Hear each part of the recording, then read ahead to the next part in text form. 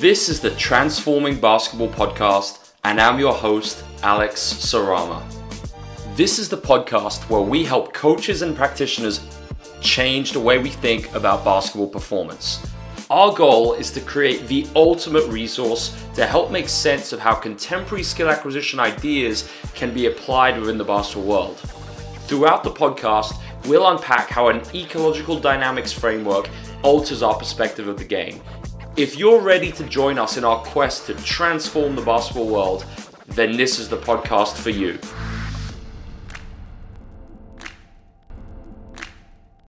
Welcome back to the Transforming Basketball Podcast. Delighted to be joined by Marius Huth.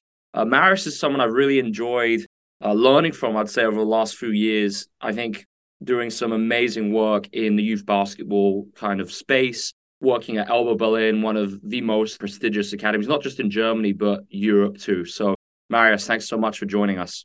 Thank you, Alex. Happy to be here.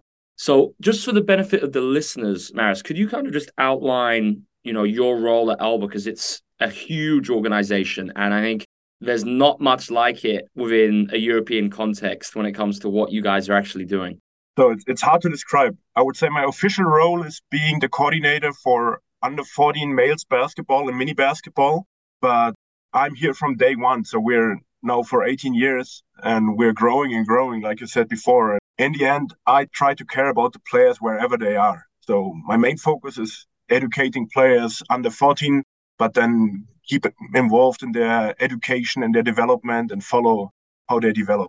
Fantastic. And we've always kind of spoken about the importance of playing with small-sided games and, incorporating authentic opportunities for decision-making. And, that's something that you're really a big believer in too. How have you kind of gone about introducing some of these things within those U14 mini basket programs at Alba? We try in Alba that everything that they learn comes from the games. When I started coaching 18 years ago, I learned everything on zero stuff, like the old coach's education. And I started like this. I was a coach like this. Pretty soon I realized that, hey, maybe our players can shoot on zero, but they cannot play the game. When we played Spanish teams, they just kicked our asses. And so not just me, also coaches around me at Alba, we try to figure out how to teach basketball. And I would say this is like our base. So everything that we do starts with the game. And so we try to teach everything through games, through small-sided games, close to the normal game and stuff like this. Love it. So yeah, I followed, the work of yourself and some of the other coaches at Alba, and I think it's great just seeing the flow of a practice. And you guys do, I think the pace is fast and you're playing a lot of small-sided games. So, even something we hear a lot is players who are under 12 or under 14, they need these fundamentals, quote unquote, before they can actually participate in these more complex environments. What would you say to that? I know the story and I know those quotes, but I would just say they're wrong. I feel like a kid can start from the beginning. Okay, maybe the technique, whatever technique is not perfect in passing and dribbling and shooting or whatever, but they can start from the beginning and play from the beginning. And for us, it's more important than the perfect technique is that they know what to do at which time and when there is an opponent. And so we feel like, hey, we need to practice with as much movement as possible, with as much decisions as possible, and as close to the game as possible. And for sure, they will make some mistakes in decisions. They will make some mistakes in technique and stuff like this. But we feel that if we practice like this, it's much easier for the kids to transform to the game. So we feel like that they are pretty fast able to play the game on the weekend, because there are also some coaches that tell me, hey, when a kid starts with our practice, they need to practice 4, 5, 6 months, and then they can come to the game. I think this is not true. If I have a new kid and I have it in my practice roster, hey, he can start and play in 2 weeks because, yes, he will make mistakes, but hey, he can play the game. And that's the most important for us. Absolutely. Do you have any examples, Marius, just so the coaches listening to this of, say they were to go to an Alba Berlin youth practice, which I would recommend if any coach gets the chance to be in Berlin, what may they see? Have you got any favorite small-sided games that you could quickly kind of describe for the coaches listening? I don't know. First of all, if anyone is ever in Berlin, everyone is always welcome to join one of our practices. So we have always open doors and everyone is welcome. I would hope that if you come to practice and see us practicing, first of all, you see kids smiling. Yeah. And you see kids running because, first of all, it's a game and we love if kids have fun. It's not like that we are working all the time and everyone is, I don't know, of course they are sweating, but they should enjoy what they're doing. And then I would hope that they would see, first of all, like I said before, a lot of kids moving a lot. So we don't want to have kids sitting around. They move a lot, they're involved a lot, and they have a lot of decisions. The next thing that I would hope them to see is that when they come for several weeks or several practices in a row, that they don't always see the same. So we try to have as much different games, as much different situations as possible. And in addition to this, especially when they are younger, I hope that they see practices where you not only have 100% basketball. So we always try to bring in, especially for warm-up games, but also for games in between, sometimes to have something with a football, sometimes to have something with a handball, volleyball, I don't know, whatever, to have as many different sports involved as possible. So I would say, hey, if you come for us for 5 different practices, I hope that you never see the same game twice. I love that. That was such a good response because I was really hoping you'd say that because it's like just seeing when Norbert sent me, some videos of practice last year, it was like you're changing like the small-sided games either through a constraint or a rule. And I think a lot of people misconstrue what we're doing as kind of having the same small-sided games. And I just think that gets so repetitive for the kids. And it's actually not that advantageous because they can resort to doing the same things every time. And of course, there are some favorite games, they're always, with every team, it's different, but there are always some favorite games. I don't know, zombie ball or I don't know, whatever, which they like a lot. And obviously, we bring this game a little bit more often because, hey, sometimes you ask the kids what you want to play and they say, hey, we want to play zombie ball. Even in the same game, like you said before, we try to change little rules to have something different, what they can learn, something different where we want to provoke playing this game. Because, hey, of course, it's playing the game and having fun. But in best case, we always want them to learn something through those games. And we as a coaches try to manipulate the games a little bit that they learn what we want them to learn. Love that. So I think what we're seeing a lot more of now, Marius, is maybe coaches in youth programs, whether it's in, throughout the world, but what we're seeing is, maybe one coach in a youth program who's really keen on these ideas, but then, they're looking for ways to not just do it kind of independently with their team, but maybe bring it to their whole program and help the other coaches get on board. So they're not just working in a silo, but it's kind of like it's a shared approach where coaches using the same language, the same things you're talking about in every practice. So what's the importance to that and how have you been able to go about that? Because it's not easy. And I think you often go to clubs and you see, there might be one club, different age groups, but every age group, it looks like a completely different club. There's nothing similar. Yeah. And it's really not easy, especially for a club that is that big like our club. So we have, I don't know, I think we have like 100 coaches working for us. 40 of them are full-time and 60 of them are volunteer coaches. And it's never easy to bring everyone on the same page. And I'm sure not everyone is exactly on the same page, but we try to connect everyone and to bring our same culture. And in the end, every coach should be a little different because we don't want to have coaches being like robots and everyone is doing, okay, this is the Alba way and we go the Alba way and we do it like this. But everyone should understand how we work. And we are lucky that some of our coaches are in the club for 18 years. So Norbert, who you mentioned before, is here for 17 years. I'm here for 18 years. Nikki is here for 18 years. So we have some coaches that are here pretty long time, which helps a lot because they can carry on the culture.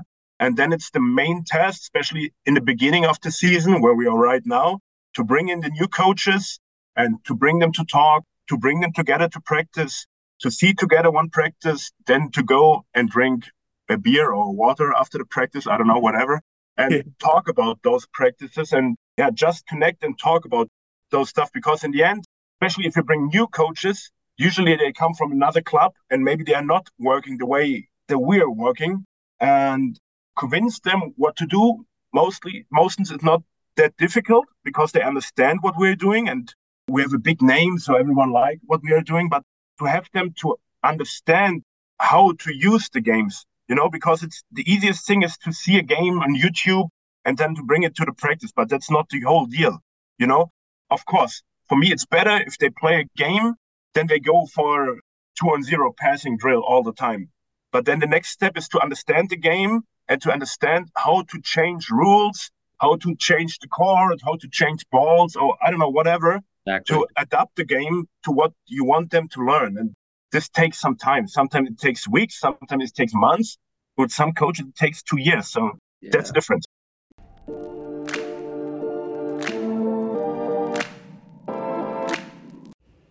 Hey coach, I wanted to take a quick break from this episode to let you know that we just launched our new website at transformingbball.com.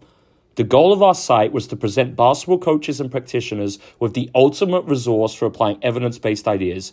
It contains a number of free resources such as blogs, practice activity ideas, as well as some of our paid products, including clinics, workshops, and courses.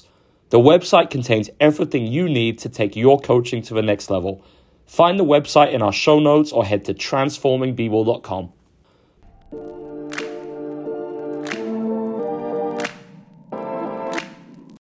It's a great example, and it's like coach development is non-linear, just like learning in the game. And that's the great example how you phrase that. I think something I'm seeing a lot too, Marius, is people say, this approach using the constraint-led approach, it's show me the results. I want to see what this does before I start doing it. And obviously, I don't want to talk about why we would both disagree with that, but I think it's seeing the success of Alba Berlin and actually seeing the fact that so many players you've developed and actually players who have gone through to the EuroLeague team.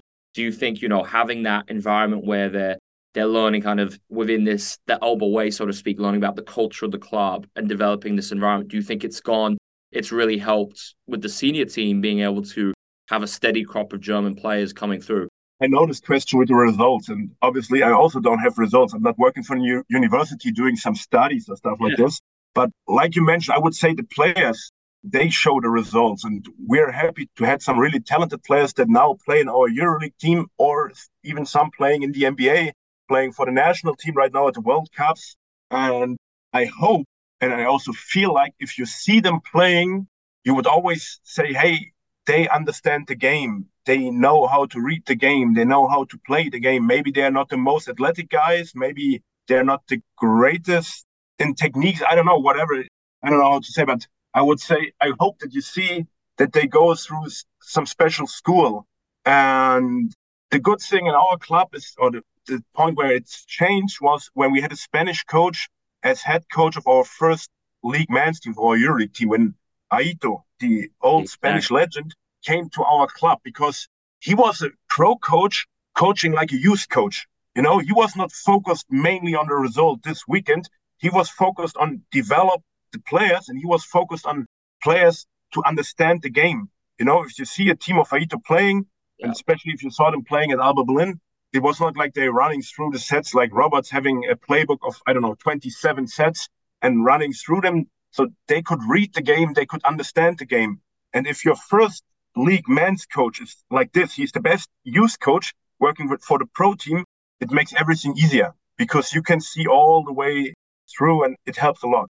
Absolutely. Obviously, have the pleasure of being with Raul Gonzalez in the summer too, the working as the youth director, I guess, for the U16, U19, and that program. And Raul was just, telling me about Aito and all of that. And it was just great to hear about that, because it's the perfect kind of synergy from the work you're doing up throughout the program. It was amazing because before, and I don't want to say something against Serbian coaches, there are a lot of great Serbian coaches, and I learned a lot. But before, we always had Serbian coaches, sometimes with really tough style, and I learned a lot from this. I think it's also useful to see how it works, but it was a lot of how to be perfect and pick and roll on zero, how to be perfect in this, what we're doing when they do this. And then from one day to another, you have completely different head coach with a completely different approach. And I could never imagine before that a coach could coach a pro team like Aito did. And so I was going to the practice and was amazing. Every time I see him in the practice was like, wow. So I could imagine being our under-9 coach immediately, because the way he talks, the way he talked to the players, how he teaches the game was just amazing. So, yeah. Oh, that's awesome.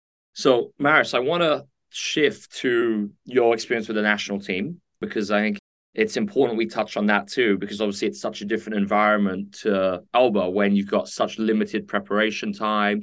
And, you've been the head coach of the under-16 national team program and had some really good results there. How do you go about the approach when, it's less prep time and obviously it's a slightly older age group? How do you really make sure that you can be as efficient as possible while still using these small-sided games to get a team ready for the European Championships and to perform at a really high level? That's a good question.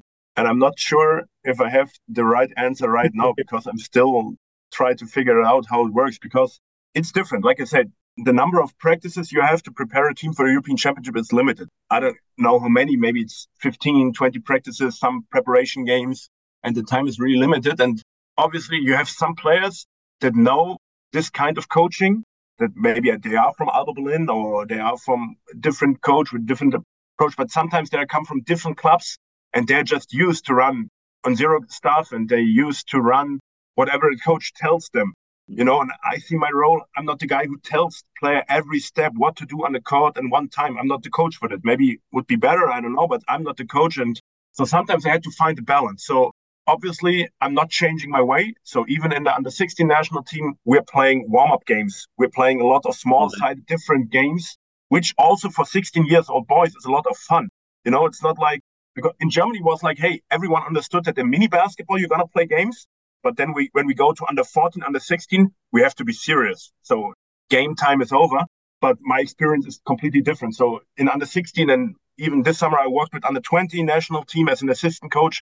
Even there, we played games, small-sided games for warm-up, and also they enjoyed. And I felt like also they learned something through those games. So I tried to find a balance. So I tried to find situations in practice where we used small-sided games a lot, but sometimes I had to change the way I'm coaching a little bit to adapt to the players, because in the end, I have to pick up the players where they are. It's the one thing that I know my way, how I want to teach them, but sometimes I have to look at the players and have to realize how they learn and how they used to learn. And I cannot change a player as a national team coach in 3 weeks. Exactly. That's not possible. Yeah. I can just influence him a little bit and I can just try to bring him a little bit closer to the way that I feel like we should play. And in the end, it's a lot of balancing and finding the right way. And I felt like 2 years ago, I was pretty close to have a team that was able to read the game. I had some really talented players that were able, with limited amount of sets, to just see what happens on the court and just read and find the perfect situations. But with the next team, maybe it's different. So I cannot say that I have the right way how to do it. And you were playing more conceptually, right? Going to some triggers and just letting players read, make decisions. With the under 16, we only had short triggers to start the game. So we tried to run a lot because pretty athletic team, and we tried to push the ball and to run. And then we had 3 different entries, 3 different triggers, which was just a combination of handoff and a pick or just a pick or whatever. And then they should read the game. And of course, then we had some rules, what to do, when to cut and when to give some space. But in the end, open to the players, and they could decide a lot. It helped me a lot that I had some really talented guards, like Chris Anderson, playing now for Oak Hill Academy in US. He understood the game amazing, and it helps a lot if you have a point guard like him. And I also had some other different talented guards like Roy Krupnikas, Jack Cahill, and I pretty much gave the game into their hands. And they didn't disappoint me, and we had a lot of success. So I felt like in this case, it was right. But I don't know, maybe next year, if I have not that much talented point guards, maybe I should have a different approach. Because in the end, we have to be honest, national team is about development, but national team is also about having success. If I finished on last place with this team in the European competition, they won't give me this job again. Yeah. And so it's always, you need to have the balance. For me, development is the most important, but the federation expect me to be successful. So yeah, it's not easy. Not easy. I guess as we wrap up here, Marius, with the last question, what's kind of next for yourself and Alba Berlin? Are there any big projects or something that you really want to focus on this year within the program? Because I know it strikes me as yourself and Alba, you're constantly innovating, constantly looking at new ideas, ways you can keep improving, etc. I have so many points on my list, so it feels like that I need another 18 years to develop everything like I would have it to be. So one big thing that you can see also from the outside is that we're much more focusing on girls. Because to be honest, the first years of our development, the main focus was boys development. Development for our first league, boys, men's team, developing boys for youth national teams and stuff like this. And our female team, they moved up to the first league last year and they finished fourth in the first league. So obviously we try to build the same amount or even more players on the girls' side that we have on boys' side. And I feel like it's a little bit easier because there are not that many competitive programs in female basketball like in men's basketball. And then there are so many more things. So we try to get closer to the schools. We are pretty close to schools to find some new talents at schools, but we try to get even closer and to connect our sports more with school sports because I feel like the PE lessons in Germany, they're not that good. So we try to bring more PE, more sports to the schools, to have children that just grow up with sports and do a lot of different sports because I don't want to have a 12-year-old kid just playing basketball. I want him to be with us. I want him to play basketball. I want him to fall in love with basketball. But I would like if they also play some soccer, go swimming, go, I don't know, bicycling, whatever. So being better in this one, so many different other things. I hope that every year that we are talking or every year that you would come to visit our club, that we would have something new, something that we improved, something that we developed, because it felt like that we are just like standing in front of a mountain, and maybe we climbed, 500 meters, but there's still 2,000 more to go. So really a lot of points in my mind that I want us to develop in our club. Fantastic, Marius. I really enjoyed the episode today. I think for any coaches listening, I think they'd learn a lot checking out some of the things that you guys are doing at Alba. So that's exactly why I wanted to get you on the show. So thank you so much for joining. Thanks for having me. And I just can repeat, everyone is always welcome in our club to see us, to learn from us, and maybe we can learn from them, because exchange and talking about practice is always the best thing that you can have to develop yourself. Absolutely. Thank you, Marius. Thanks, Alex. Have a nice day. Thanks for tuning into this episode of the Transforming Basketball podcast. If you would like to learn more about the work we do, head to www.transformingbball.com to access our free resources and help spread these ideas throughout the basketball world. If you enjoyed this episode, then please subscribe and leave a rating or review on your favorite podcast platform. We will gladly answer any questions from today's episode via our social media platforms. See you next time on the Transforming Basketball podcast.